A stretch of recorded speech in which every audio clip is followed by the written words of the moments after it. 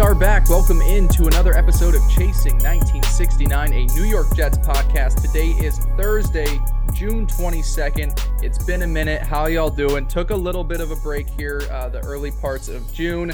We had scheduled a week off that we were taking, and then we got time to record, and there wasn't a lot to discuss, so we thought we'd take a little bit of a break here, but we are back. Got a lot of fun stuff to talk about.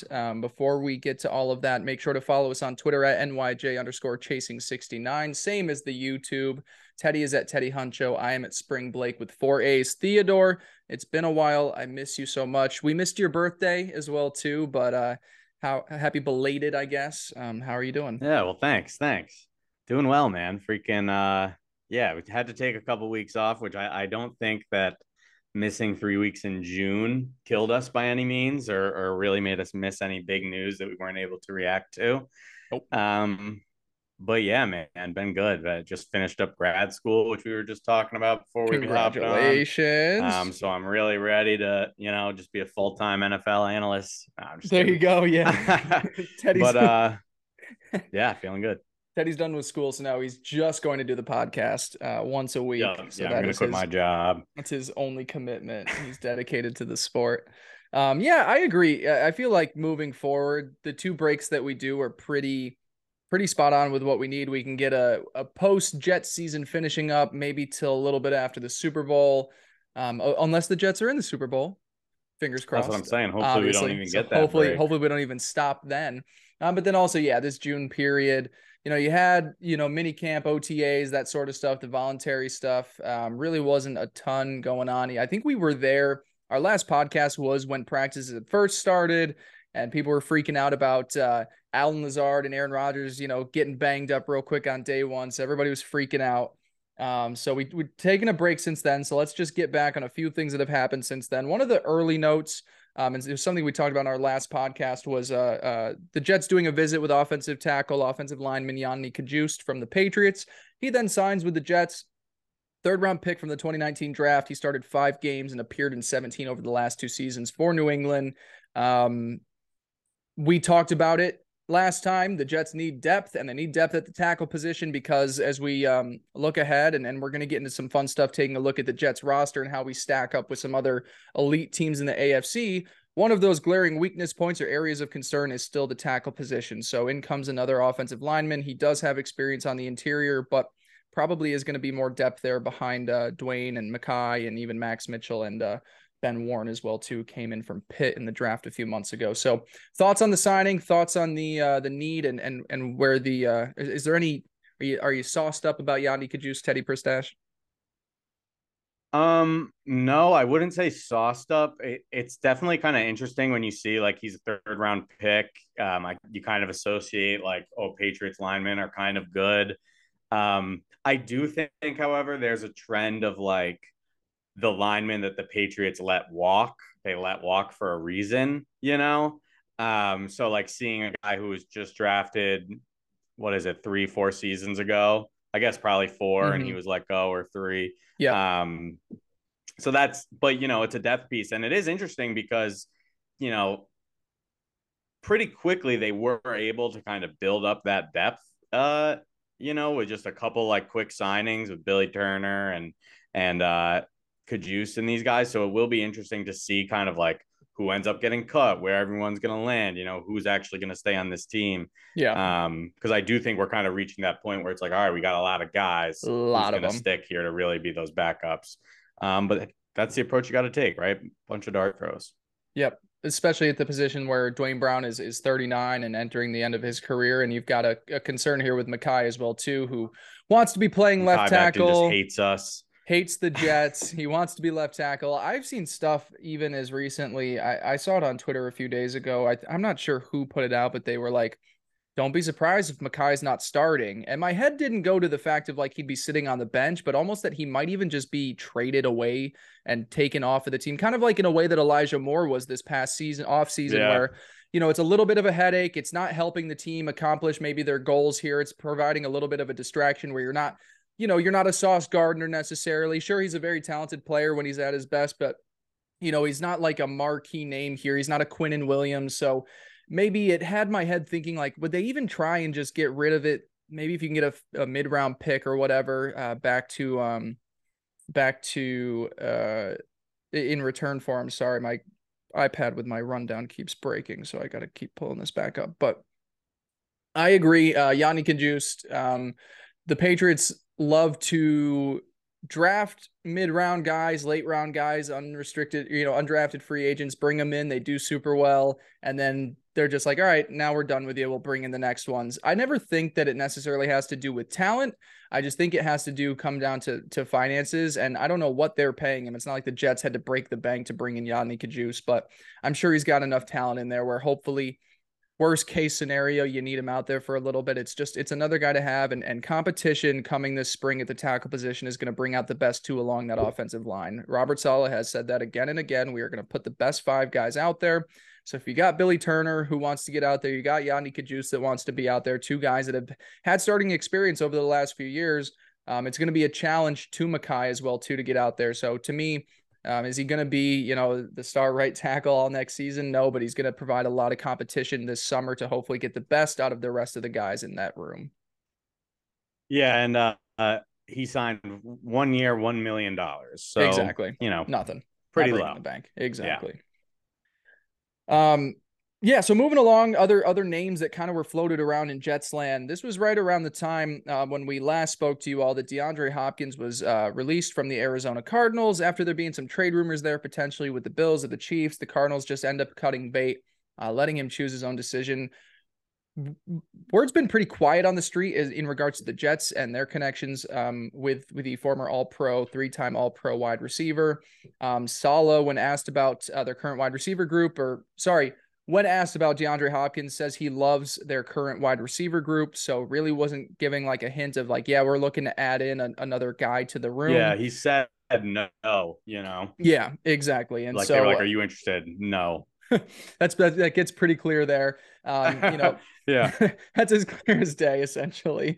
And DeAndre Hopkins, I don't ever want to say that I'm a DeAndre Hopkins hater. He's one of the better wide receivers to play in this game over the last decade. But over the last few years, you haven't gotten the production out of him that you had. And injuries play a role into that as well, too. But just a comparison, he's 31. He appeared in only 19 games over the last 2 seasons with about 1,300 yards and 11 touchdowns. Now, that's in the last 2 seasons combined. For comparison, he averaged 1,250 yards and 8 touchdowns in each of his first 8 seasons in the league. So he was a guy that obviously the availability plays a huge role into that as well, too. The numbers are going to dip down if you're not on the field, but hasn't been what he was when he first started and had a great start to his career in Houston. So thoughts on Saleh being so adamant and not bringing in Hopkins, and thoughts on Hopkins as a player as well, too. And would you really want to see him in here in New York? Yeah, it definitely was something that caught my eye. We've definitely had the discussion about the wide receiver room a ton on this podcast over the last few months. And I've been on notes saying, like, while I think the room is solid, I definitely think there's 1, a lower floor than a lot of fans want to admit, and 2, just, there's like room where a guy like DeAndre Hopkins could really be that piece that just like solidifies it.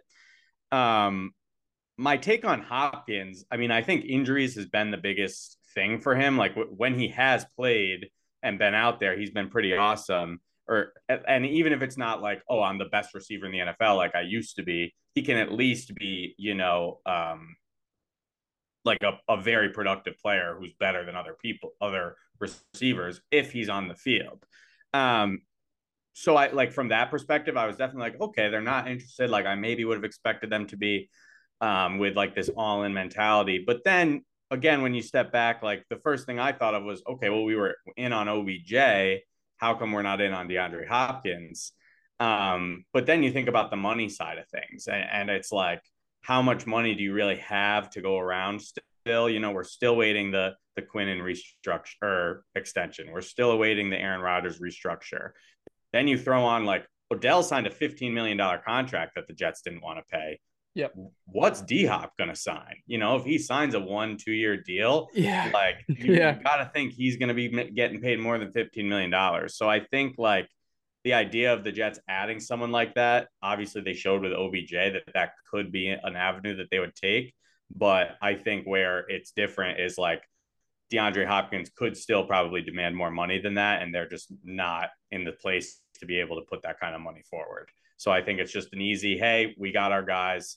We're not going to be able to afford them anyway. Don't even think about it. Yeah, that the money obviously makes a lot of sense. I'd also say I think even during the time when the OBJ rumors were floating around, I don't believe they had brought in Allen Lazard yet as well too. So that also plays a huge role. I think the rumors at I least were think we before. did. You There already was the had Lazard. there was the whole because that was our first signing was Lazard, or one of the first, and there was the whole like, I mean, we had the meetings and all. I mean, I could be wrong, but I think we did. I think the I thought the biggest difference Lazard. there. I think that the Lazard had the. He was the first signing of like free agency has started on that Monday, but they had been meeting with Rodgers the few weeks before. The rumors with OBJ, I don't think that OBJ signed with Baltimore until later into free agency, but I think the rumblings of OBJ in New York happened before there was any mention of Yeah, I Lazard. guess you're right. It was about a week before the But signing regardless, happened. the other thing that also when I think of those two specifically that to me makes more sense why I think the Jets would be very adamant is just like we're not in the DeAndre Hopkins market is stylistically as well too. Um, right now, when you enter the season, you want Garrett Wilson and Allen Lazard on the outside. Allen Lazard is a pure outside receiver. Garrett Wilson is somebody you can move in the slot, but you're really going to utilize him on the outside as well too. He is a little bit interchangeable, but with Odell, he has really turned himself into a slot wide receiver, which is where I think the Jets then turned in the cheaper option of Mecole Hardman and even Randall Cobb to a certain extent, albeit, an older guy at this point.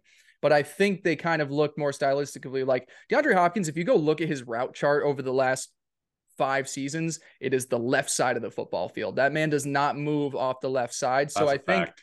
you have a little bit more diversity in your receiver room with OBJ, whereas Hopkins, then you're like, okay, if we have Hopkins and Lazard on the outside, and I don't think you're sending Lazard to the bench. You just paid him a lot of money, and he's been with your quarterback over the last few seasons. So then is Garrett Wilson just your slot guy? There's a lot more that you have to tinker with. Whereas I feel like Odell, they were like, okay, he's not the star wide receiver. He's going to come in here, run the middle of the field, be in some sub packages there as well too. And I don't know. I just think stylistically is the other part, but the money definitely makes the most sense. We don't know what Hopkins is going to sign for. And the market is going to be super interesting because most teams at this point, their caps are fucked. Like, I don't know how they're going to make it work. It's probably going to be a huge signing bonus to make things work, but that is definitely a huge part there as well too, where it's like, we're working on a Quinnen extension. We don't have enough money as it already is. Wide receiver, we're set enough at. We're probably just not going to be in on you. Yeah.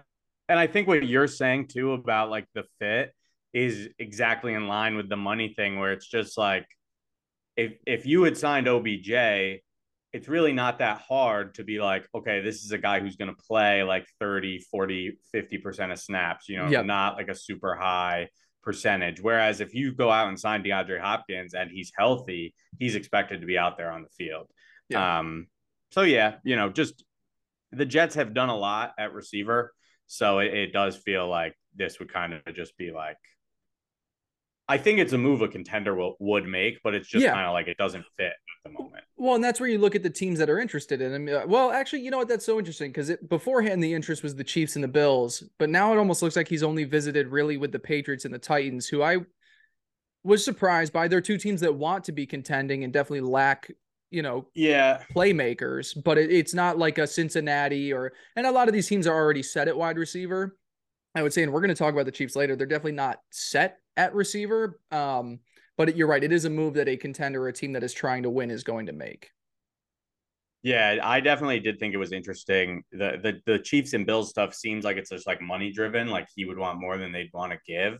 Yeah. But it depends on how serious he is, I guess, about that. I really think, I mean, obviously I don't want to see him in New England, but it also wouldn't Yeah. like extremely scare me just like to give them that one guy.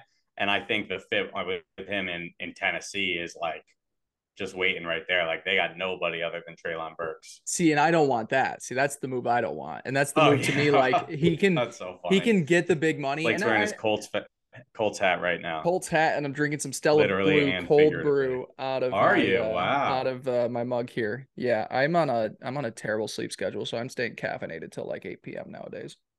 That's pretty odd. So hot. I don't want him in Tennessee.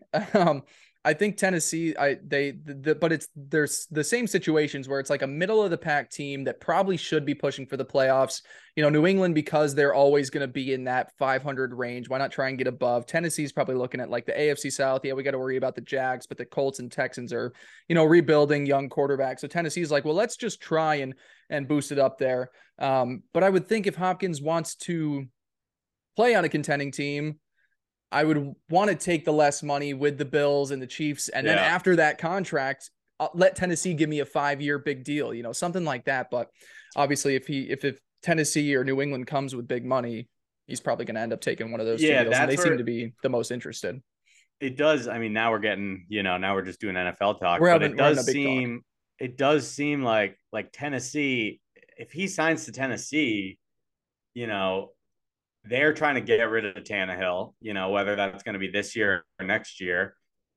They're all in on 1 year. They are like, this year, we got to make it work because Tannehill's contract, you're done after this season. And so I don't really view them as a Super Bowl contender this year, and so it's like, okay, let's say he signs a 2-year deal with them. It's like you're only doing that for the money because you're going to have a year with Tannehill where you're going to be the only guy along with Treylon Burks, probably not super productive. And then the next year, it's like, who knows what's going to happen? It's just, God, all this stuff's so interesting. It's so good to talk football. That was, we always finish up these pods and we're like, it's so great talking sports and football this time of the year. Like, I love being able to have this for an hour a week to just dive into. We really could do an entire separate show on just the NFL as a whole. For sure. Which, early teaser, I have convinced a young Benjamin Pace to do a sports betting podcast with me that I'm very excited about to do this fall. Very excited. Awesome. He is so much of a better gambler than I am, and he's just like, he's so in. He's always taking the random stuff, which is I feel like what sharps do. He's so good at it. Yeah. He gives me. We're gonna be football based, but like he'll text me like a WNBA game. You got to take the under, and then it hits by like 50 points. I'm like, how the fuck are you picking up on this? Now those are like the better ones though. The leagues with less attention. I mean, like the Vegas isn't as tapped into the market. Yeah. Now we're just getting into beyond NFL talks. We're talking about Benjamin Pace, but just early teaser for that. If you're looking for a sports betting podcast, and you don't hear enough of me each week. So Teddy, DeAndre Hopkins, the Jets are not in on, but the Jets do seem to potentially be in on free agent running back Dalvin Cook, who was cut from the Vikings a couple weeks back. Dalvin was set to make $14 million there. Vikings did not want to pay that, which at this point of the year, I don't get not wanting to pay. Like you've already done the entire offseason. I don't know. I don't think it was just a money thing. I think they're ready for Madison to take over. That's an entire story. We've talked enough outside of it. I don't get where you're sitting here in June and you're like, well, all the free agents we want to sign, let's cut our expensive running back. I don't know. That seems weird to me. But Dalvin Cook and the Jets seem to be making a lot of sense. There's some dots connected there. I don't know what Salah's exact words were, Teddy, if you have that by any chance, but he definitely seemed to be more interested than he was with Hopkins. And, when you take a look at this Jets running back room, it makes obvious sense because we are not sure when Bryce Hall is going to be back to full strength. And we have not seen enough from anybody else in the room to think that they can do just fine without him. Bryce was the engine that made the Jets offense hum for the first half of the season last year. And albeit it's going to be a little bit different now with a much better passing game, but with an aging quarterback and a shaky offensive line, you still need to have a balanced offense. And it was something that Rodgers leaned heavily on in Green Bay the last few years. When Aaron Jones and A.J. Dillon and Jamal Williams were all humming at the same time, that gave him so much more room to work in the passing game. So when you're bringing that part of the Nathaniel Hackett offense into New York, run game is so important to make Rodgers' life easier. So give me your thoughts on Cook as a running back. Give me your thoughts on his availability and sense with the Jets. And where do you land on him potentially coming into New York? Yeah, this is one that definitely intrigued me right away. Because you think about this game and exactly what you just said, like this running back room, I think even let's assume Bryce Hall is 100% ready to go. I still think you are lacking something, and maybe Michael Carter and Bam Knight and this new kid Izzy can all be what they've kind of shown flashes of at times. But I also think like there was a lot of times last year after Bryce went down where they had that opportunity to really take control, you know, and outside of the like 1.5 games from Bam where he really went off, like it just didn't happen, you know. Obviously there's more, you know, it's harder to run with a terrible pass game, whatever, but like even with Bryce, I think that this move would somewhat make sense, especially the fact that like we have Aaron Rodgers as our quarterback, which is probably going to be a 2-year thing, you know, but you never know. Like, who knows what's going to happen next year? So, to me, the thought of like, let's go grab this guy, because Dalvin Cook is still, to me, a great running back. Like, he still Fantastic. passes the eye test. Yeah. He's still head and shoulders better than a lot of other guys that you're going to put out there. So, A little bit of injury history over the last couple seasons. Hasn't been yeah. fully healthy, but that's running backs. Yeah. And I think that plays into the like Breece Hall, I'm 100% like not hyping myself up on Breece Hall until we get like a lot closer and things start to look good. Like I know Salah was saying you know, he hopefully he'll be ready for week 1, whatever, like maybe I think he said that, not training camp. But it's like even if he is out there week 1, you would expect it a few weeks to get his feet under him. You know, these things take time, and as much as you want to say like, oh, this guy's just going to be back, it probably will take, you know, a month into the season, month and a half into the season. So to me, like this makes a lot of sense. I think you also look at the Nathaniel Hackett hire and you look at like the things they were running in those MVP years with Aaron Rodgers and the amount of I'm trying to remember the name of the formation, but just like basically having 2 running backs like out there with AJ Dillon and Aaron Jones both, you know, and it's like run that with Breece Hall and Dalvin Cook. So to me, it's like, sure, you can look at this Jets running room and say, we have Breece, we have Michael Carter, we have a couple other guys we believe in, like we don't need it. But to me, again, this is the type of move that a contender makes where it's like, we want to have an embarrassment of riches. We want to be over the top. And I forgot what I was going to say. It shores up the running back room. That is not a guarantee. It'd be one thing if we saw that, you know, if Breece Hall didn't tear his ACL last year, you'd be like, okay, well, yeah, it's an embarrassment of riches, but you know, Breece is still our number 1 guy. There is not a 100% certainty, like you were saying, that we are maybe not even this season. You know, ACL injuries can sometimes be a 2-year thing where you see, you know, a guy that I think of, J.K. Dobbins, and we saw some really strong performances of him at the end of last season, but it was another one of those things where it was like, wasn't ready to play yet. He finally got out there and it took a month to really get going. And now you would expect this second year that it's going to be a lot better. But there is that chance. We have to be, you know, we could be cautiously optimistic that by the middle of the season, Breece will be back to being Breece. But it is one of those things where we could be sitting there in December and being like, man, thank God we signed Dalvin Cook, because Breece just isn't there yet physically. And if Breece has to be RB2 for a season so we can preserve him in the long run, fucking sign me up for that too, because that's the thing. You don't want to rush Breece out there. Yes, the Jets are in a Super Bowl window and they want to make the most of it. But if he is that prized possession and he was as good as he was in helping out that offense in the way he did last year, like he had such a great season that you have a lot of expectations beyond next year, beyond the Aaron Rodgers era for him. So yeah, let's lessen the load for him. Let's bring in some other guys there. And to your point, outside of Bam being, you know, beast mode for a game and a half, everything else kind of was meh. Yeah, bringing in Dalvin Cook, the fit with the offense, you're dead on. It's not even just the fact of having 2 guys out there at the same time, but it's 2 guys that are good running the ball and good catching the ball. They both can do both, and that creates a headache. If you have just a power back and a receiving back out there at the same time, you know what they're doing. But when you can switch it up and you can have both of them out there, and then Dalvin's going out for a pass or Breece is like, you can mix things up and make life so much more difficult for a defense. So I'm totally with you. The Dalvin Cook signing is an important one if they can get it done. Let me ask you, unless you have anything else you want to talk about the player, where do you land financially on committing to a running back at this point? Yeah, well, that's where I wanted to talk and move to next. But I mean, we just talked about DeAndre Hopkins and how that really wouldn't make sense because even though he's like a veteran, older player, he's still that top tier guy, and you're going to have to give him a lot of money. Whereas Dalvin Cook, I think it's just kind of one of those things like, I don't want to pay him over the top. I don't want to like go crazy. But again, this is the type of move that I think like shores up the running back room for a contending Jets team, that wants to win a Super Bowl this year.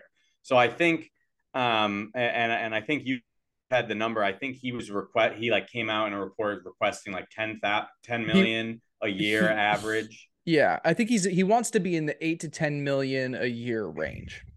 Yeah, and I think that's a high bar to set, definitely. But if you're talking a 1-2 year deal for a guy that I still think has something left in the tank, you have other guys, so it's not like you're going to need to give him 300 carries a year and worry about that.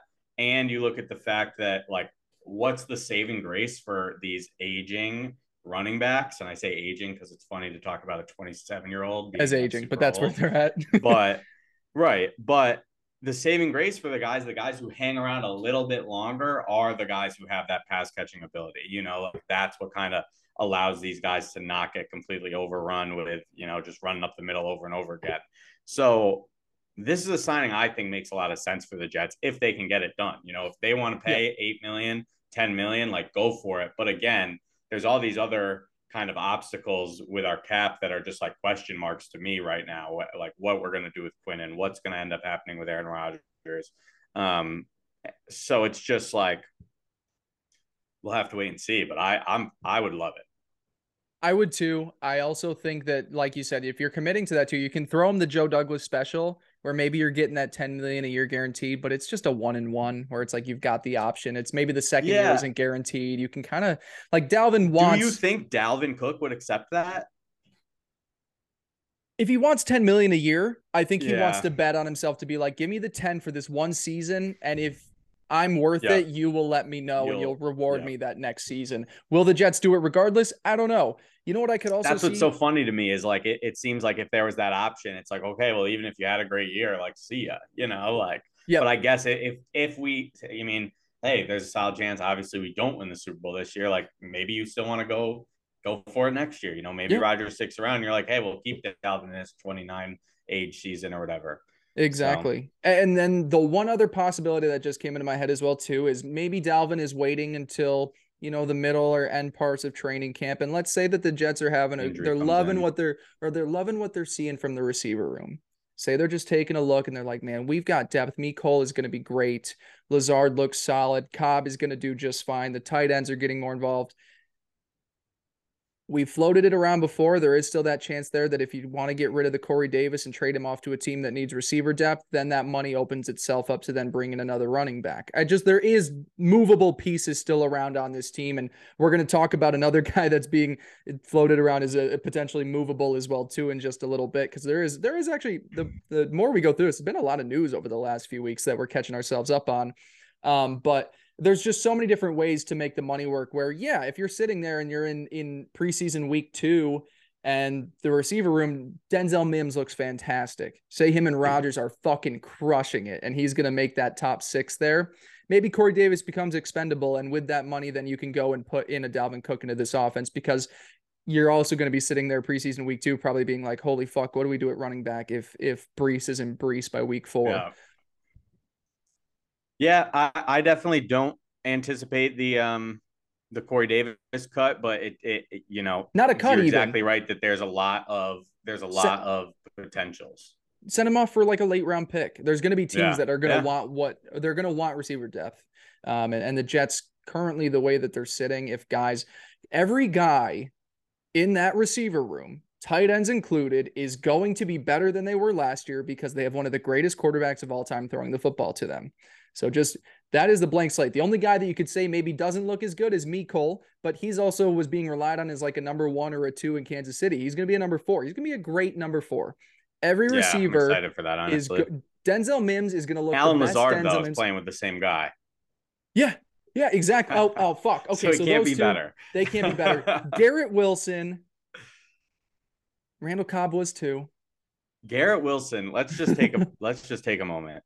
Actually, we don't have to do this. I just like He's going to finish the Garrett season as a Wilson top should 5 go wide to receiver. the fucking moon. Yeah, like he has Top to. 5. Like Top 5, but there's he's just no going reason. to if Rodgers is still where he is at And I don't believe that last year was like a sign of things to come. Like, I think it was just a down season with a shaky line. The receiving options weren't there. Now that it's going to be Davante Adams-esque. Yeah, I The totally talent's agree. there. And let's remind ourselves that everyone loves to talk about Aaron Rodgers' down year where he I hate threw it. for 3,700 yards and 26 touchdowns. It's like, when the fuck has a Jets quarterback thrown for that many yards in the last 5 years? Never. Like, I never. I was So listening. Yeah, exactly. come I in, was he's going to be on a better team. He's better for us. Like, his down year last year is like, I'm so sick of hearing about it.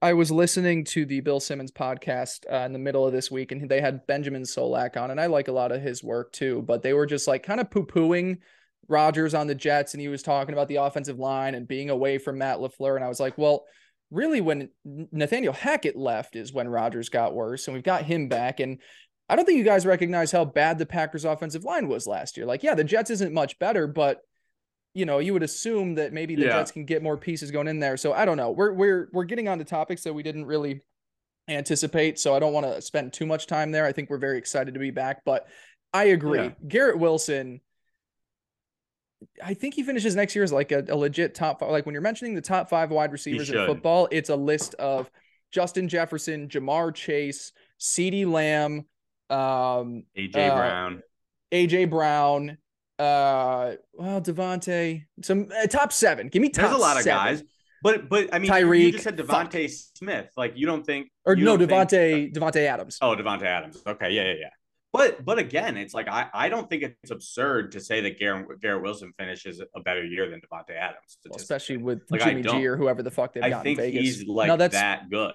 Yeah. And Devontae Adams was the best receiver in the league for a while until these young kids came in. And AJ Brown's Garrett going to have I think, is there. AJ Brown's going to have a down year because Shane Steichen is now with the Colts. So, you got to take into account that as well, too. So Jalen Hurts won't, be what Jalen Hurts was last season. Probably right about that. Jason hasn't paid me yet, by the way. So you'll get your money when he finally does. So that's all right. it's no coming. Worries. For everyone listening, I believe in Jalen Hurts, not Blake. I believed, but now I don't want to believe. Like, now is the time where I'm ready to not believe again. All right, moving on. Teddy, we've talked about some fun signings in here. I love this podcast. The one bummer to come out over the last few weeks, stuff that was a real downer. Chuck Clark suffers what appears to be a torn ACL. Anticipates being out for the season. He was traded in for a 7th-round pick in the offseason. And really, up to that point, was just like what you could count on was him being on the field. This is really one of those things where he played just about every game, every season throughout his career. And here we are sitting in June, and new team, expanded opportunity for him. He was going to fill that starting box safety role for the Jets. So, like, this was a step up for him in his career. Super devastating to get injured and have your season end before it even starts.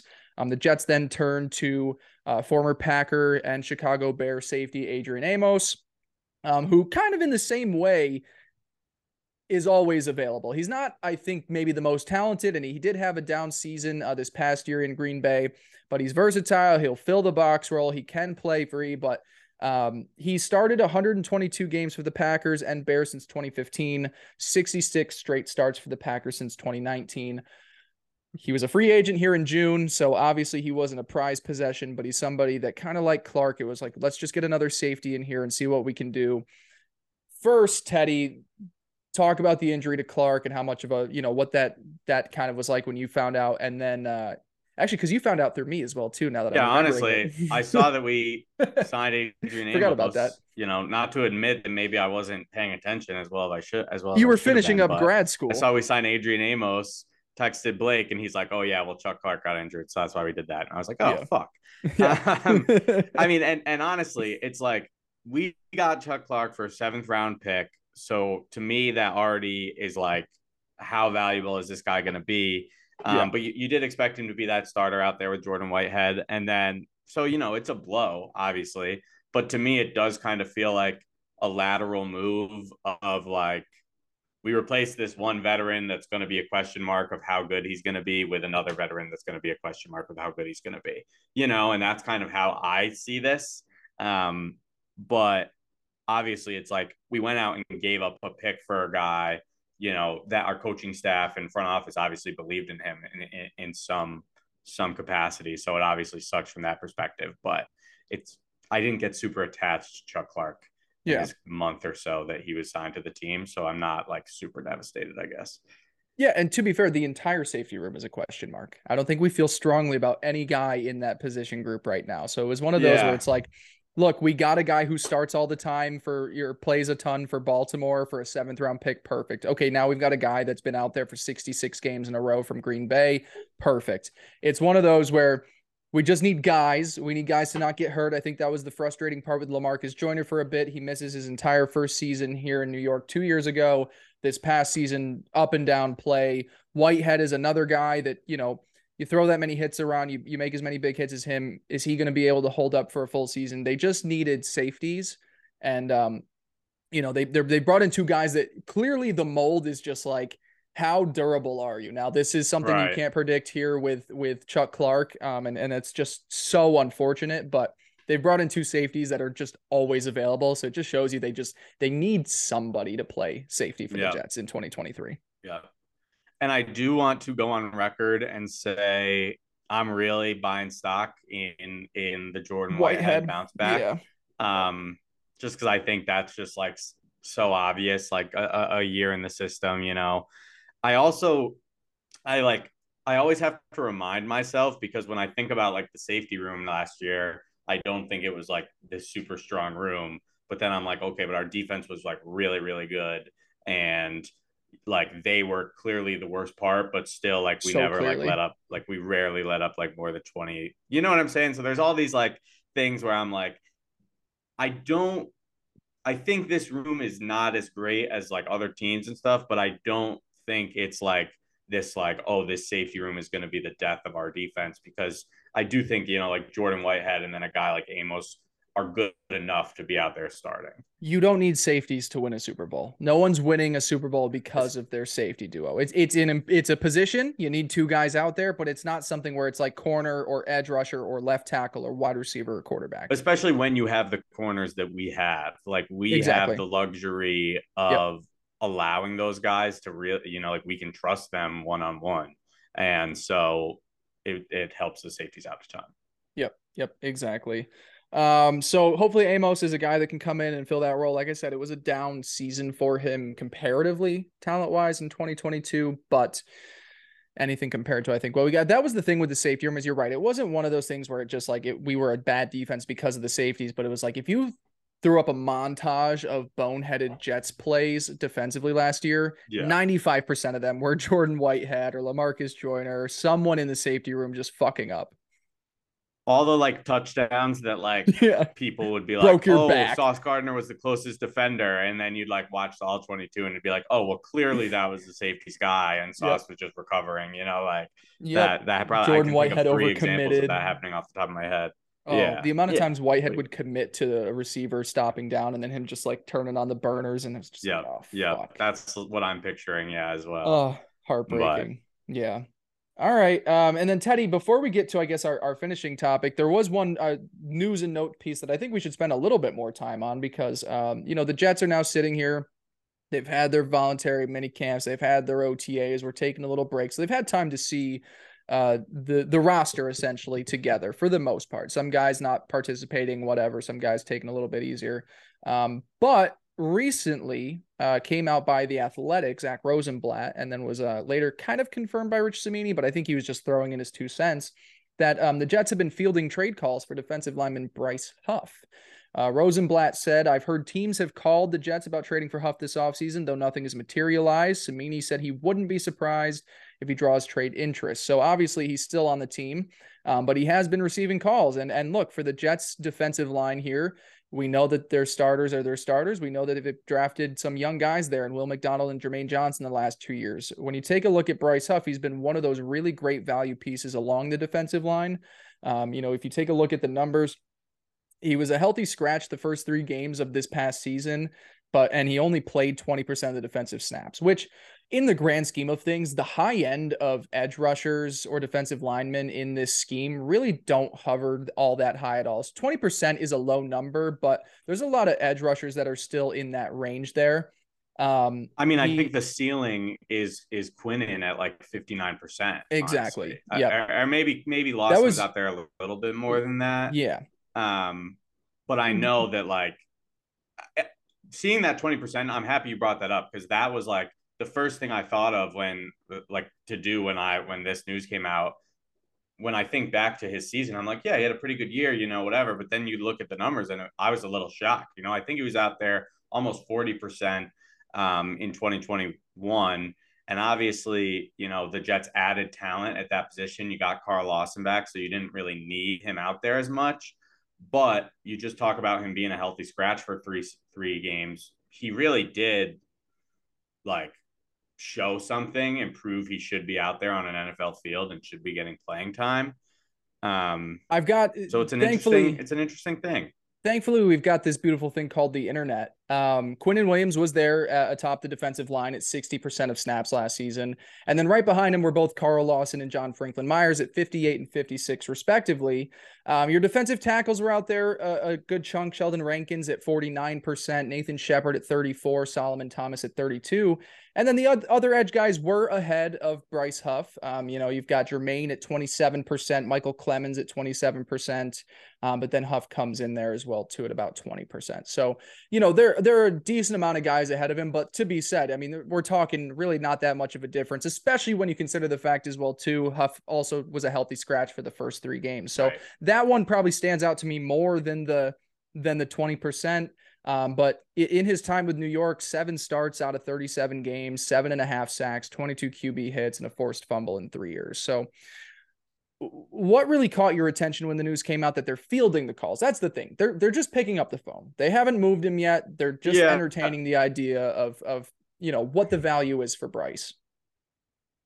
I mean, I'd actually love to let you go first. And the reason I say that is just because I've kind of known Bryce Huff, like gotten attached over the last 4 years. Yeah. And so you have maybe not been as in tune, as long. No, and so definitely not. To you, from what you know Bryce Huff as, like you saw him last year, like number one, does this shock you? And number two, do you think it would be a good move for them to do? Or do you think it's kind of like the reason it doesn't shock me is because I don't think the Jets necessarily planned coming into draft season that they were going to get Will McDonald in the first round. But when you take a look at the defensive numbers and Bryce is sitting there at 20% and you're still playing Michael Clemens more, you're playing Jermaine more. You've brought in other guys as well too, a couple other defensive tackles in there. So like the room is shuffling around a little bit. Now there has been some stuff specifically. We've seen this recently. And we didn't touch on this in the news part, but they're also trying to move Michael Clemens to that hybrid role like John Franklin Myers. They're giving him some work in at defensive tackle and trying to see like, can we put him inside on some of these situations? And then on the pass, do we open him back outside? So, or maybe it's the reverse way. Maybe they move him in on the pass is what I would think. Yeah. They are looking to tinker with this defensive line a lot and try and get the best guys out there as often as they can. So it looks like Will McDonald, this to me is what it is Will McDonald is probably showing off that he's going to have some high-end pass rushing abilities. And I think we've seen he's more of a project first-round pick, but where his specialty is going to be pass rushing, freaky athletic, super long. Yeah, he's a little bit on the smaller side, but he's going to be in there on passing situations. When I see that Clemens is doing some work inside and I see that they're entertaining calls for Bryce Huff, that tells me they might have got something better than they expected here in Will McDonald, especially in his first season. So I think it's not an embarrassment of riches because it's not like they're sitting out there with J.J. Watt and Jadeveon Clowney and it's like, oh, well, we've got our 2 guys there. But in a room as deep as it is and as many guys as they want to employ, it tells me they have to be confident about some of the other guys where Huff now just becomes the odd man out. Now, I haven't been around for a few years, so what's your kind of attachment or, what is your opinion on his contributions to the Jets the last few years? Well, yeah, I think everything you said is really smart, and it obviously comes from that place of kind of like a level head who hasn't built the attachment. I think the thing with Huff is this is now his 4th year in the league, I believe, and Jets fans have really noticed, that despite being I'm blanking if he was undrafted or just a later round guy, but he's one of those guys where he's really shown up when he's been on the field, and you kind of see him flash on the screen. And, last year, those first 3 games where it was like, yo, where's Bryce Huff? Like, healthy scratch. And then once they start getting him out here, you see him make plays. It's like, hey, let's get this guy out there. What are we doing? So I definitely think the overall Jets fan reaction to this news has been like, don't trade him, like, why would you want to trade him? And I do definitely like understand that side of things, because he's a guy who's, I think a lot of Jets fans view this as like, he could be out there and be our starting guy, which just isn't going to happen with the draft picks that we've had the last 2 years, with taking 2 edge rushers in the first round and having Carl Lawson. But I think that's kind of how Jets fans view him, as like, this is a guy who can be an elite player, where really he could probably be a good player, but it's nothing more than that. And you pair that with, it's like, okay, he's going into his 4th year. So after this year, you need to decide if you're going to pay him. And then you look around at your room, you're moving Clemens inside to try to get some more opportunities for, Jermaine Johnson and Will McDonald to work in, and JFM can move back and forth, and Clemens can move back and forth. And it's like, all of a sudden it's like, okay, even if we do really like Bryce Huff, he's probably not going to be around after this year. Let's go get some. If teams are interested and other teams are saying, hey, I know this hasn't been a starting player for you guys, but we see the talent and you can capitalize on that, I think that's like a no-brainer to me, especially, I hate to lose that depth, because I think he's a good player, and I think, like, the room could use him. But I think there's like, in an ideal world, you're going to have Carl Lawson out there a lot, and Jermaine Johnson's going to take a step, and you're going to see Will McDonald be awesome. So it's like, do we really need another guy to go along with all these other rotational pieces, So I see where the Jets fans are coming, but I definitely side more with you, where, like, rationally, I think this would make sense if you can get value. Now, if you're just going to trade him for a 6th-round pick, keep him, have a better defense, but if you can actually get something for him, I say, unless you're going to trade him later in the season, I wouldn't trade him now for like a 6th-round pick or something like that. Is there like a certain round that you'd be like, right now, if I'm like, I mean, maybe like a 4th round, okay, good. 3rd or 4th round pick, I'd be like, fuck it. Why not? Compensatory picks get thrown in there. So teams might be willing to throw a little bit extra in there as well for it. Throw in one of those extra picks that they get. Yeah, I think we often forget as well too that these guys that are entertaining the trades and looking at the players, they're with the team every fucking day. They are watching what's in front of them and then taking that information and assessing their options afterwards. So yes, they're probably like, Bryce is very valuable to this team, but I think they're also realizing to a point, we've joked for so long about how deep Saleh wants this defensive line.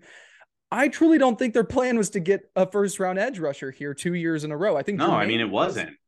Jermaine certainly was. They were trying like hell to come back into that 1st round for a while to get him, and they ended up doing it. But Will McDonald kind of just fell onto their laps because positionally they ran out of other options at other positions. So it's the price of they have too many guys now. Like the percentages, but are you going to just redshirt your 1st-round pick the entire season? No, you want him out there. Jermaine is going to demand more opportunities because he's another year better, hopefully.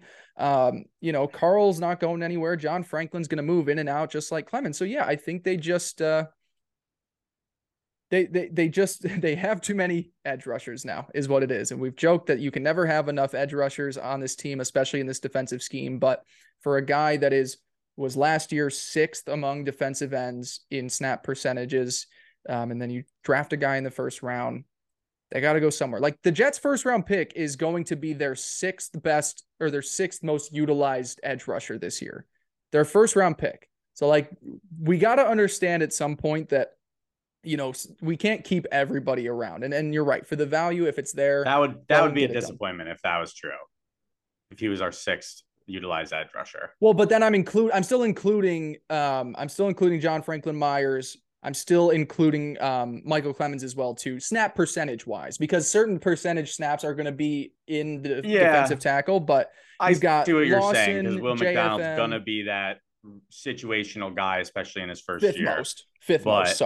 I will push back. Yeah, I will push back that I think like the ideal in my mind is having JFM playing inside more, with Quinnen, and then you have Lawson and Will McDonald and Jermaine Johnson, like really as your three guys. Like I would rather see Will McDonald demand those plays, but JFM, obviously and we need to yeah, see it play eventually out. this is one of those things where the first round picks hopefully push John Franklin Myers out of a role, but John Franklin Myers is only an edge rusher in those, or he's only a defensive tackle on those passing situations. First and second down, it's going to be Quinnen and Quentin, which is going to be a real headache for me throughout this season, just going between the two defensive tackles. Like you're going to have the That's two, funny. you're going to have the two big fuckers And then we got in Quincy. there. Yeah. Yep. A lot of cues.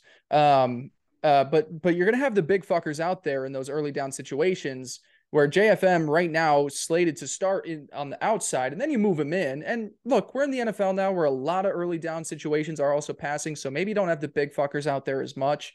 You'll always have Quinnen, but you're right. You want to start to see Franklin more on the inside in those passing situations to give opportunities to McDonald. So I was wrong. What do you think about let's just change the defensive tackle position to just BF, big fuckers. Big fuckers. Big I like beefy that. fuckers. The big fuckers. The big fuckers in the middle. That's funny. Yep. Big fuckers in the middle. Well, especially now you take a look at a guy like Will McDonald. We can call him defensive lineman altogether, but Will McDonald is not Quentin Jefferson. Those are two different human beings. Will McDonald is a fucking paper thin boy compared to Quentin Jefferson. Quentin Jefferson isn't. Yeah, no, that's definitely true. He's so but good. If you want to grade, and I know this means nothing, but if you want to grade Will McDonald on how much hype he's getting during OTAs is he getting a lot? and minicamp or whatever, just everything I see is like positive. And it's like there was one story. These are always so funny, like these stories that like get put out because it's like practice, But it's like the story was like Carl Lawson and Quinnen Williams were captains, and their first pick was Will McDonald. Oh, I did see that. Like, and you're like, okay. And then you there's all these things about how quick he is off the ball, which it really means nothing, but gets me hyped up. Yeah, how could it not? You need stuff to amp you up in June when the season is less than 80 days away. Dude, these years go by fast. I said this in our group chat yesterday. We're not close, but we're pretty close to being close. Like once we get to like mid-July, it's like, all right, training camp starts in a week and a half. And once training camp starts, I mean, obviously there's still that wait, but things get real quick. And there's a lot to talk about. So we're not, it sneaks up on you fast. The NFL's done a great job making this a year-round sport. I think it's also true that like as you get older each year, mathematically it goes by faster. True. So that's just what happens. Smaller percentage of your life. My brother texted into our family group chat. I think it was Monday, and he was like 80 days till the football season. I was like, oh fuck. We're pretty close. Like we're getting there. I realized that I'm getting older when I start to I'll be like, there'll be something I want to do, like maybe go visit you in Nashville. And I'll be like, no, you would never. Like, all right, maybe I'll set a date for next summer you know what I mean? Like I view things like 2-3 years out, like, I'll get that in the next couple of years, Yeah. And it's like, just like a weekend. That's an old man shit, dude. I know. All right. Well, Teddy, let's finish. Let's get into this new segment. Yeah, we got a new series that we're going to do between now and the start of the season. We got a working title for it. I like New York, New York versus the world. And then we make it Kansas City Chiefs edition for whatever week it is. It's a working title. We'll figure it out. Maybe we'll figure it out as we go along with the show. But I don't hate that. New York versus the world. Basically, we just want to take a look. The Jets, last year we weren't looking as the Jets as maybe a Super Bowl contender. I don't think any of us were sitting here in June, July is like, we have a legit chance to make a deep postseason run. We wanted the team to be better than as bad as they were the season before. So we are going to be sitting here now with the Jets' legitimate chance to make a run at the AFC title. So we're going to spend each week until we run out of teams that we think really are viable options and just see where we stack up against the rest of the conference. We can throw in some NFC teams, but I really think for the most part, it's the AFC because that's the gauntlet to get through. So we're going to do it kind of in reverse order, starting with, who is most favorited to win a Super Bowl. And then we'll work our way backward and kind of just follow through teams. And we're going to go through position groups. We're going to say, our thoughts on some conversations are going to be quicker than others. There's a few in here that are going to be the easiest conversations where we don't need to spend a lot of time on it. Some really interesting conversations with other position groups and just see how our rosters stack up with the other teams in the AFC. And we can sit at the end of this and be like, wow, man, the Jets, we still only have maybe like the 5th best quarterback among these contenders here, albeit, a great one in Aaron Rodgers. But we can sit there and say, we got the best secondary in the entire conference. So it's going to be fun when we're all said and done to see how we think this team stacks up against the rest of the conference. Anything else to include in that, Teddy, before we get in? No, I think it's, it's an exciting thing to do because we are, viewing the Jets as a Super Bowl contender this year. So I really think like being able to kind of dive in and look team by team and see how we stack up really just kind of helps provide that context of, because I remember years in like the Darnold age where I'd be like, oh, our team's actually not looking terrible. Robbie Anderson and Quincy and Nunwa are pretty good. And, but then you're like, okay, yeah, they're okay. But then you compare them to other teams in the league and it's like, holy fuck, Yeah. And I think that the Jets were hot in the streets, obviously, after the Aaron Rodgers news. And I think everyone deservedly so has, kind of jumped on them.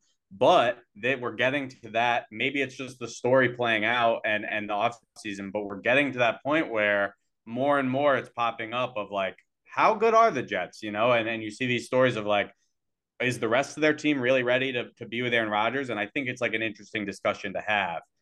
I hope it really is just like slow news season and people need stuff to talk about, because you're right. The last month I've just been hearing more and more people be like, Rodgers, he's 40. He's with the Jets now. It's the Jets. It's not going to work out. And people it's very lazy takes when they're using it. So I really hope that as we get closer to the season, people start to look at this and they're like, you know what? It was a top 5 defense last year. And they did just replace the worst starting quarterback in the league with one of the greatest quarterbacks of all time. So I agree. You know what with I'll compare it to? What? A good kind of example is like last year the Lions, right, had the draft they had, and we're kind of viewed in a similar vein as the Jets, where it was kind of like this team isn't all the way there, but they could be a team to watch. And as the offseason progressed, it very started with like everyone was like the Lions are my dark horse team, but then that leads to a few months later it was like everyone was like, well, maybe this Lions team actually isn't we're hyping them up a little too much. Maybe we should pull the brakes. And it's interesting because, they went out and won 9 games last year or whatever. It's like they did definitely take a big step for them. And the original take of kind of like this could be a team that's kind of frisky was actually correct. But you just kind of saw like the take, like like take fatigue, like people were just sick of hearing it. So you start pushing back. Yeah. I think diving in and doing this series is really going to give us the answers we're looking for. And I think starting with, the cream of the crop with the Chiefs is the correct thing to do. Yeah, Super Bowl favorites to repeat as champions this year. Obviously, won last year over the Philadelphia Eagles. Well, let's start right off the bat. Teddy, real first, quick. I just to I guess get us rolling. I just want to say the Chiefs, like you just said, currently the favorite at plus 600 to win the Super Bowl. Jets currently in 7th, where I think they've been hovering at plus 1,600. So just to give a little context where Vegas has these, that's where we're starting. Yep. Beautiful. Love it. We're going to go position group by position group. Some we're looping in together. We're doing secondary, not corners and safeties. We don't need to get that into the weeds with the receiving options, not wide receivers, tight ends. And we will start at the quarterback position. Teddy, the Chiefs have Patrick Mahomes. The Jets have Aaron Rodgers, which is a very good option. Tough one to, we're starting off with a loss here. Patrick Mahomes is greater than Aaron Rodgers. Yeah, that's definitely true. The only thing I want to say about this is when you're looking from the perspective of Super Bowl champions, it's like for Super Bowl potential. Obviously, Patrick Mahomes is that guy, and you saw what he was able to do despite maybe not having the weapons that some other teams had last year, where he still got it done. But this has been the goal, and this is what we talked about during the whole Rodgers saga, is I think there's a limited number of quarterbacks who could win a Super Bowl. And I think the fact that we have a guy who can at least be put on that list is a great thing. Maybe he's not Patrick Mahomes, the best in the league, but he's at least good enough to get it done. I agree. You don't need to have the best quarterback every single year. It does help. The Chiefs have done it a couple of times now. but Aaron Rodgers has won Super Bowls before. Matthew Stafford won a Super Bowl. Like, you just have to be one of the better quarterbacks. That's really all it is. And that's why Yeah. Jalen Hurts didn't end up winning one last year. That went over your head. Yeah. I mean, that's stupid because I waited for you to see. You were like, look at what their did this Super Bowl fucker just stats. say? What did this fucker just say? Yeah, my mantra over the last 5 years has been Aaron Rodgers was the greatest quarterback I've ever seen until I saw Patrick Mahomes. And so it's like Yep. it's like their game is so reminiscent of the way that they've modernized the quarterback position. These are my two favorite players outside of my Colts quarterbacks that I love, and that's just more emotional attachment. But yes, Patrick Mahomes greater than Aaron Rodgers at this point, safe to say. Yep.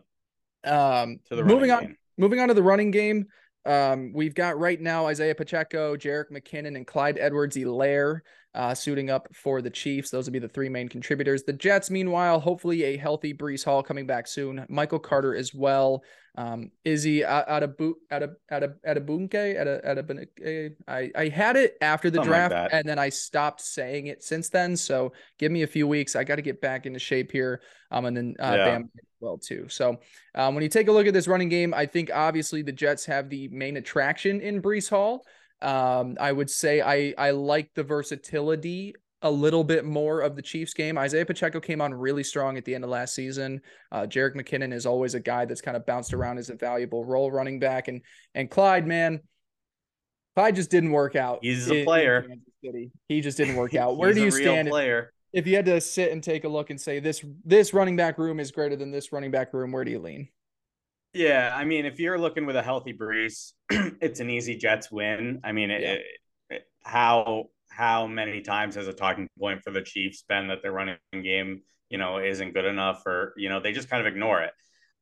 You take Breece out, it's obviously a lot closer. I honestly think it's like kind of pretty similar where you have like Pacheco, McKinnon, and Clyde are all guys who can do something, and I kind of think the same with like Michael Carter and Bam, and then hopefully Izzy the rookie. But I think these are pretty equal in that if you take Breece out for the Jets, you're not really confident in either group. Yeah, Is that's a where I very would fair put point. that. I'm So yeah. no, I'm gonna push back a you know, little. I like Pacheco. I thought the way he finished the season, as you saw the Chiefs kind of utilize him more and more, his run in the playoffs, he was really solid for them. He's not the biggest guy in the world, but his receiving skills are really helpful for that offense as well too. If we weren't taking Breece into consideration, I honestly would pick the Chiefs just because I think they have the top guy in Pacheco.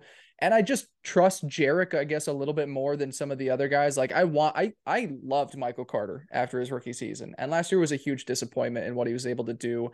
It was fine as an RB2, but then when the role expansion came, it didn't really pan out the way I was hoping it would. It was so efficient as rookie season, but I am taking into consideration that we've got Breece Hall playing for the majority of the season, and he's the top guy. He's one of the better running backs in all of football. We saw it in just a small sample size, so I lean Jets here as well. yeah, I'm in line with you. This next one's going to be really interesting. We're going to talk receiving core, and that's wide receivers and tight ends. I'm just going to list off the top options. For the Kansas City Chiefs, obviously Travis Kelce, who is on his way to finishing a career as one of the greatest, if not the greatest tight end of all time, at least pass catching perspective. So you got Travis Kelce, Kadarius Toney, former first round pick, who is now there after being traded from the Giants in the middle of last season. Sky Moore, second or third round pick for the Chiefs last year, mid round pick. They also have in Marquez Valdez-Scantling, former Packers wide receiver, who was with them last year as well too. Now for the New York Jets, obviously the main guy out there, Garrett Wilson, but you've also got Allen Lazard, Corey Davis. I'm throwing in Tyler Conklin, I guess is my four, unless you have another four that you'd like to argue for. I went Conklin over Mecole. That's where I landed. I don't know if you have another No, four. yeah, I think that's fine. The next guy for the Jets would be Mecole, and for the Chiefs would be rookie Rashee Rice, who people are excited about. I guess you just need to see what happens on the field. To me, I mean, I'll talk about Conklin. You just said you were unsure about Conklin. I think Conklin's awesome. I think he is a really good receiving threat. And I think he's going to have a pretty good year, especially with Rodgers. If you're just looking at the receiver room, the Jets run away with this in a landslide. I think that obviously adding a guy like Travis Kelce to the Chiefs, he's like top, I don't know, 5 receiving option in the league, right? Like, if not Easily. higher, he's that dude. But I do definitely think, like, you look at the Chiefs, and what's been so awesome about the Chiefs is because of Patrick Mahomes and how good Kelce is. They've just been kind of able to get it done even without having other like great receivers. I'm a big Tony believer. I think he's going to have like a pretty good year, but He is. to me, like when you look at Garrett Wilson, who I think hopefully should be up there as a top receiving option, Kelce, and then the consistency that I think we're going to have with Lazard and Davis and Conklin. And then you throw in a Mecole Hardman, who I think, without the pressure of being that top guy, like you put Mecole back on the Chiefs and people could argue he's their second best option. You know what I mean? Whereas you put him on the Jets and he's clearly, the 4th or 5th best option. So to me, like the consistency that you're going to get out of these vets with Lazard and Davis, and then you mix that with kind of like the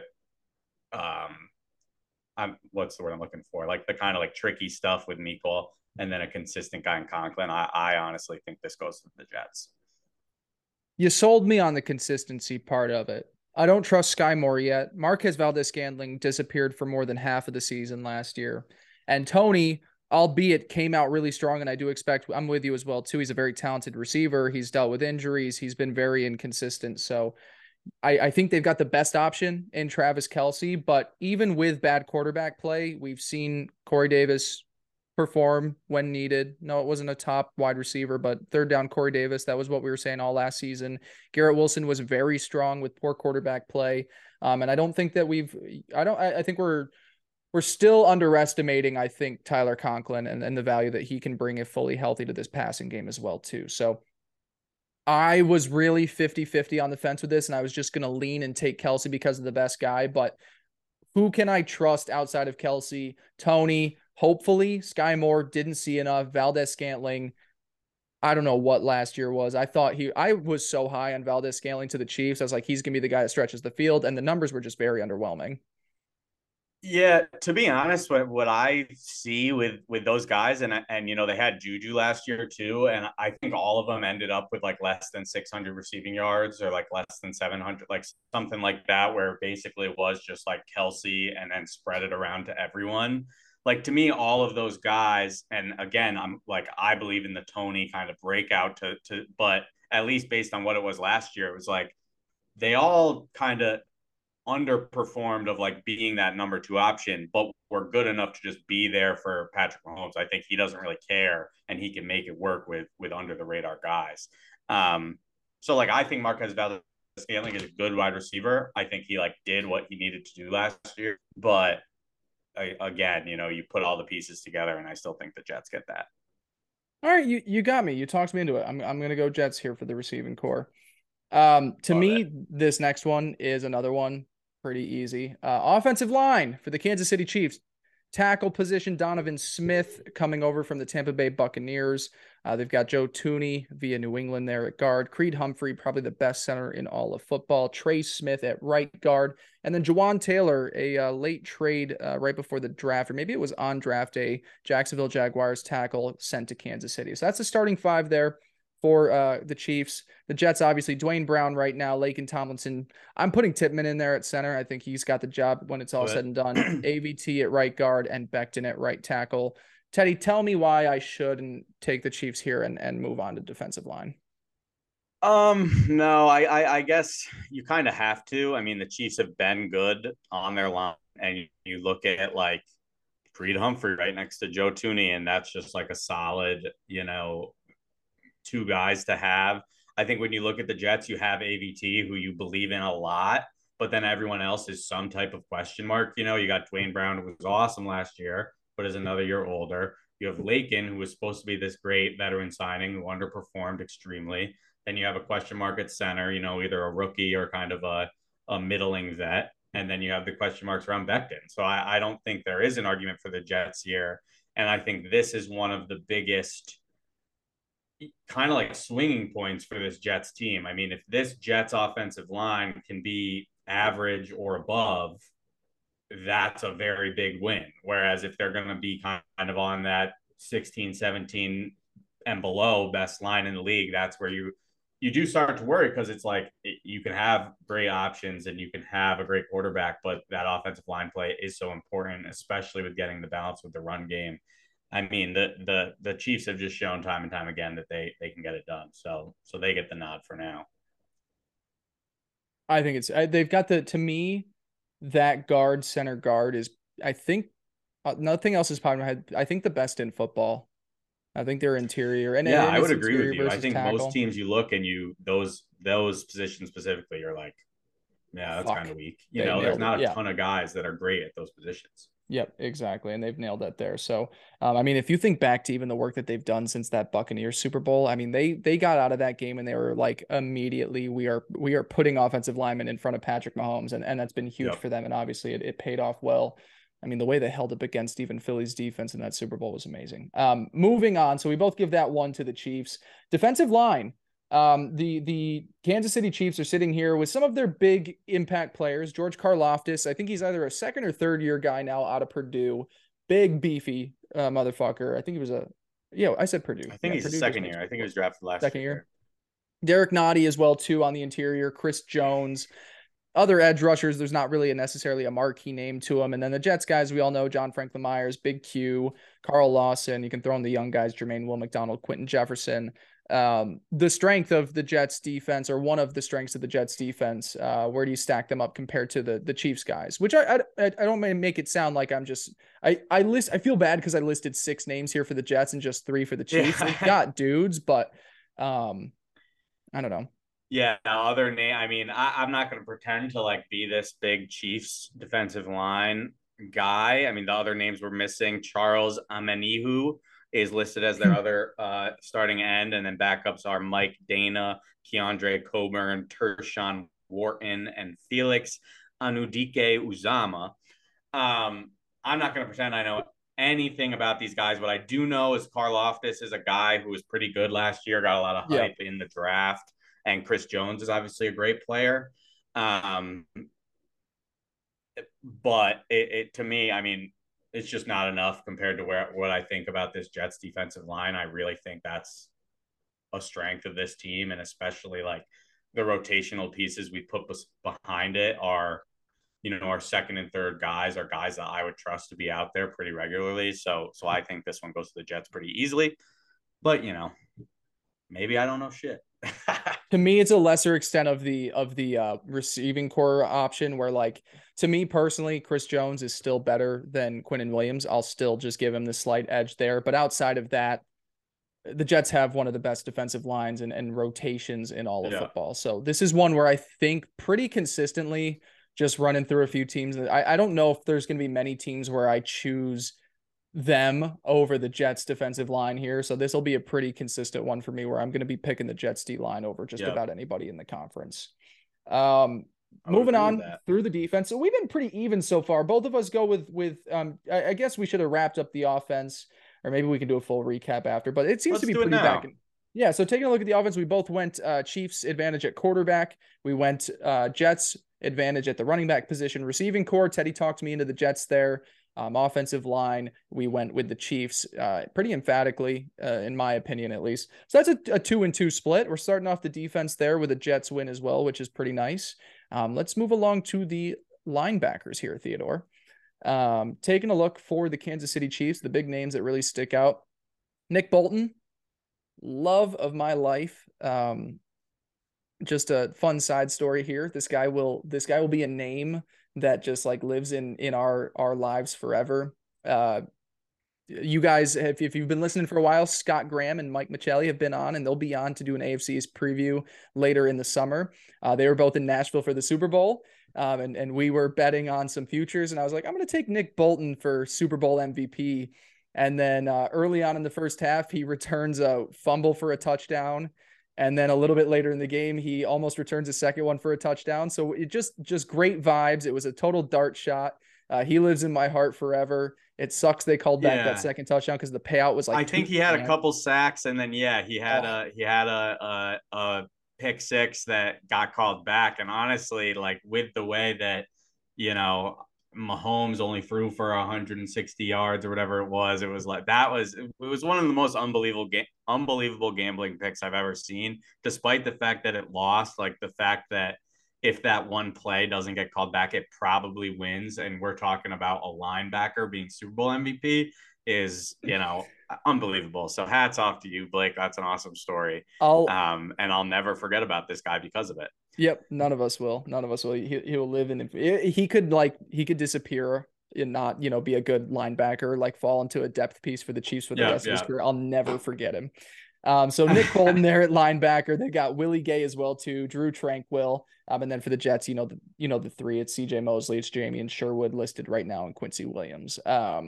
Theodore, take it away. Yeah, this is an odd one for me because I do think that like the first thought is like easily Chiefs. Um, Especially like this linebacker group has been a group that we've talked about, the past couple of years as kind of like needing some more. And obviously last year we had Quan Alexander, who's still floating around right now. But it's just kind of interesting to me because let's say we did have Quan, and so you put up our guys from last year, which would be Mosley, Quan, and Quincy. My initial thought would again be like, oh, Chiefs easily win. Like our group isn't that great. But I mean, our linebackers played fucking awesome last year. Like they really did.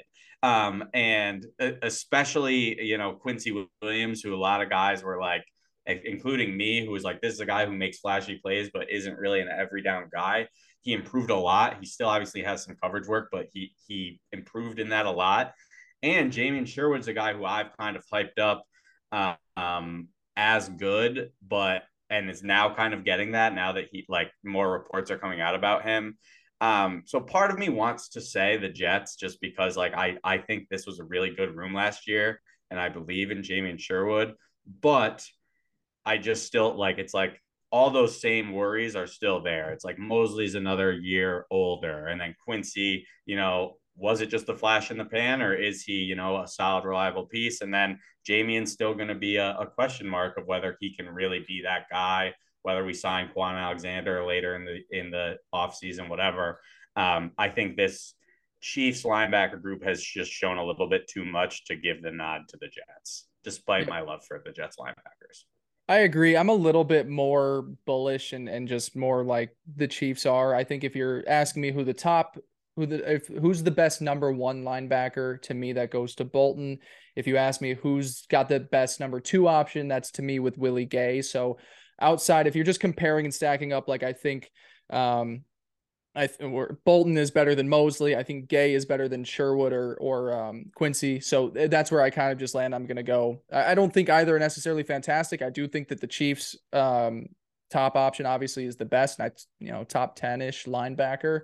But yeah, I'm going to go Chiefs, and I will still just, we could be sitting here poo-pooing the Jets linebackers yet again. And I don't know if there's going to be a season where they play great and then I'm not going to go into the following offseason being like, man, I don't like this linebacker room, like CJ Mosley gets another all-pro nod or a Pro Bowl, and I'm just like, yeah, I don't see it. So I feel like that's just going to be one of our running bits here as we continue the show, is that we just never like the Jets linebackers, but I am going to pick the Chiefs here over the Jets. And then, last but not least, let's get to the secondary. The Chiefs rolling out with their cornerbacks. We've got Trent McDuffie and L'Jarius Sneed backing the safety room. They've got Justin Reed, former Houston Texan, and Brian Cook. And then the Jets boys, Sauce and Reed on the outside, Whitehead and Amos at safety. I think it was very intentional for me on my part to just group in secondary and receiving options. Just because I one, for the sake of time, but two, also I'd rather just have Sauce and Reed take all the shine here. Where do you stand secondary wise for these two teams? Yeah, I mean, I got nothing against the Chiefs secondary. I think they got good guys. I think Snead's an okay player, McDuffie as well. Um, but I truly like I think the Jets have the best cornerback duo in the league. It frustrates me when Reed doesn't get the shine he should, because he was honestly just as good as Sauce Gardner last year in a lot of ways. Obviously not as elite, but he was easily a top 10 cornerback. And I think watching him play just proved that. Obviously, you worry about the safeties, but like we discussed earlier, um, you know, I think they're good enough. So I think the safeties probably makes this a closer race than it would be if we had some top tier guys. But I don't think you can pick against the Jets when you have Sauce and DJ Reed. Yeah, this would be the one. I agree. There's going to be some teams that we go through when we look at secondary and we're like the safeties are really hurting the competitive advantage. I think of Buffalo secondary where I really love their safety play. The Chiefs don't have like a all pro safety back there. Justin Reed is solid, but they used to have Honey Badger, Tyrann Mathieu, who's no longer with the team. I think he's down in New Orleans now. So this isn't one of those where I'm like, well, the safeties are just clearly so much better that it makes it closer. You're dead on. Best cornerback duo in the league, in my opinion, and both of our opinions, and should be hopefully a lot of people's opinions by the end of this season. This to me was one of the easier ones to go with the Jets on. Yeah. So yeah, So funny enough, yeah. Go ahead. Where's your thoughts after doing this whole no, I project think here? we were just about to say the same thing, Yeah, because I think before we just talked through it, both of us kind of agreed that the Chiefs kind of beat the Jets when you're looking at overall roster. yeah. Um, but then you kind of look, and I mean, we were 2-2 in our offensive groups, and One on two and defense. one advantage to the Jets on defense.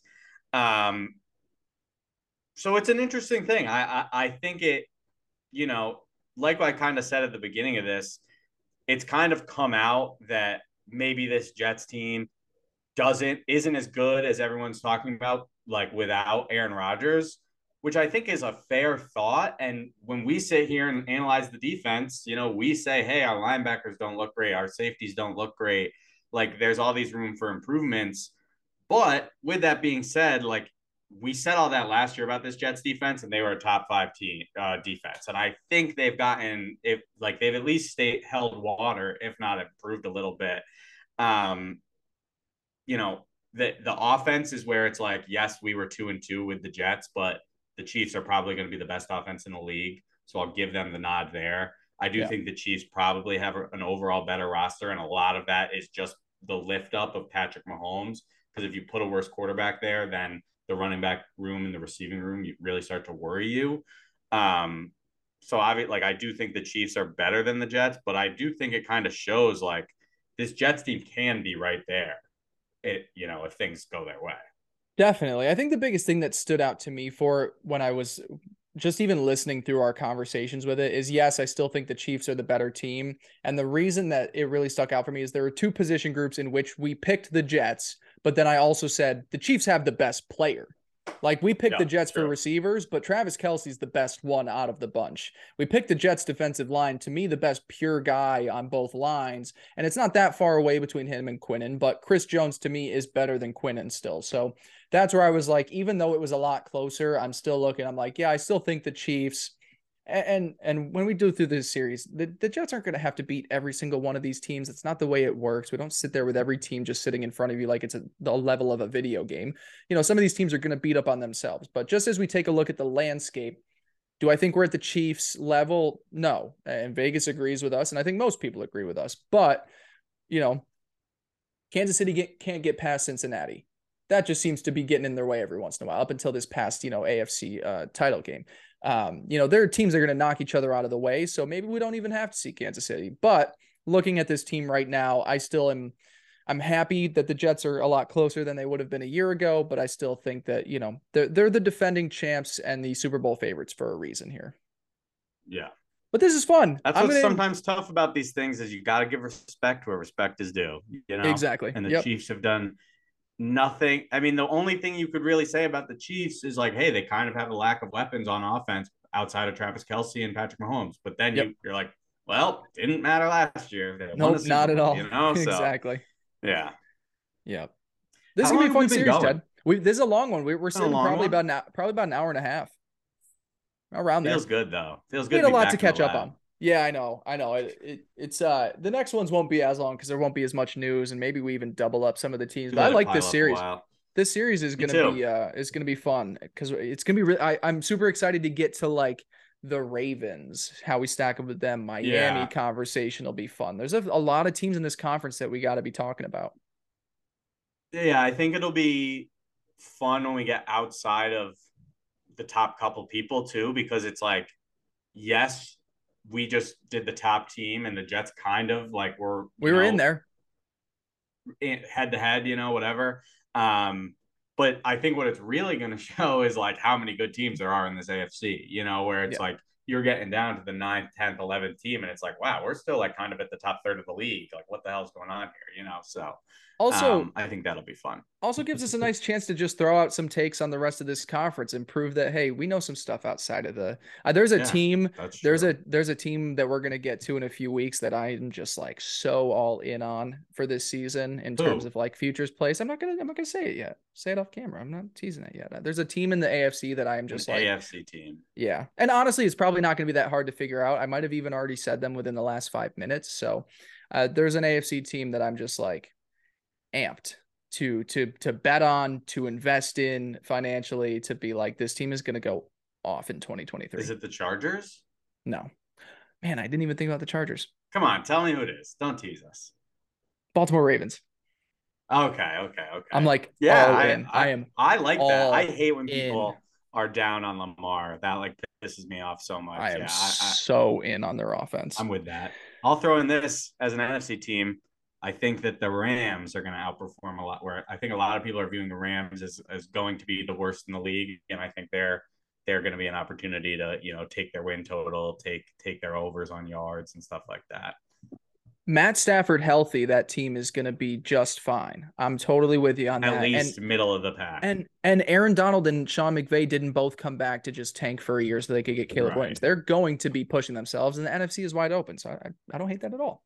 Ravens Super Bowl. You just heard it here, except for the Jets. Ravens, Jets, AFC Championship, Jets, Rams, Super Bowl. Okay, maybe not Rams Super Bowl. That's all I'm saying. That's all right.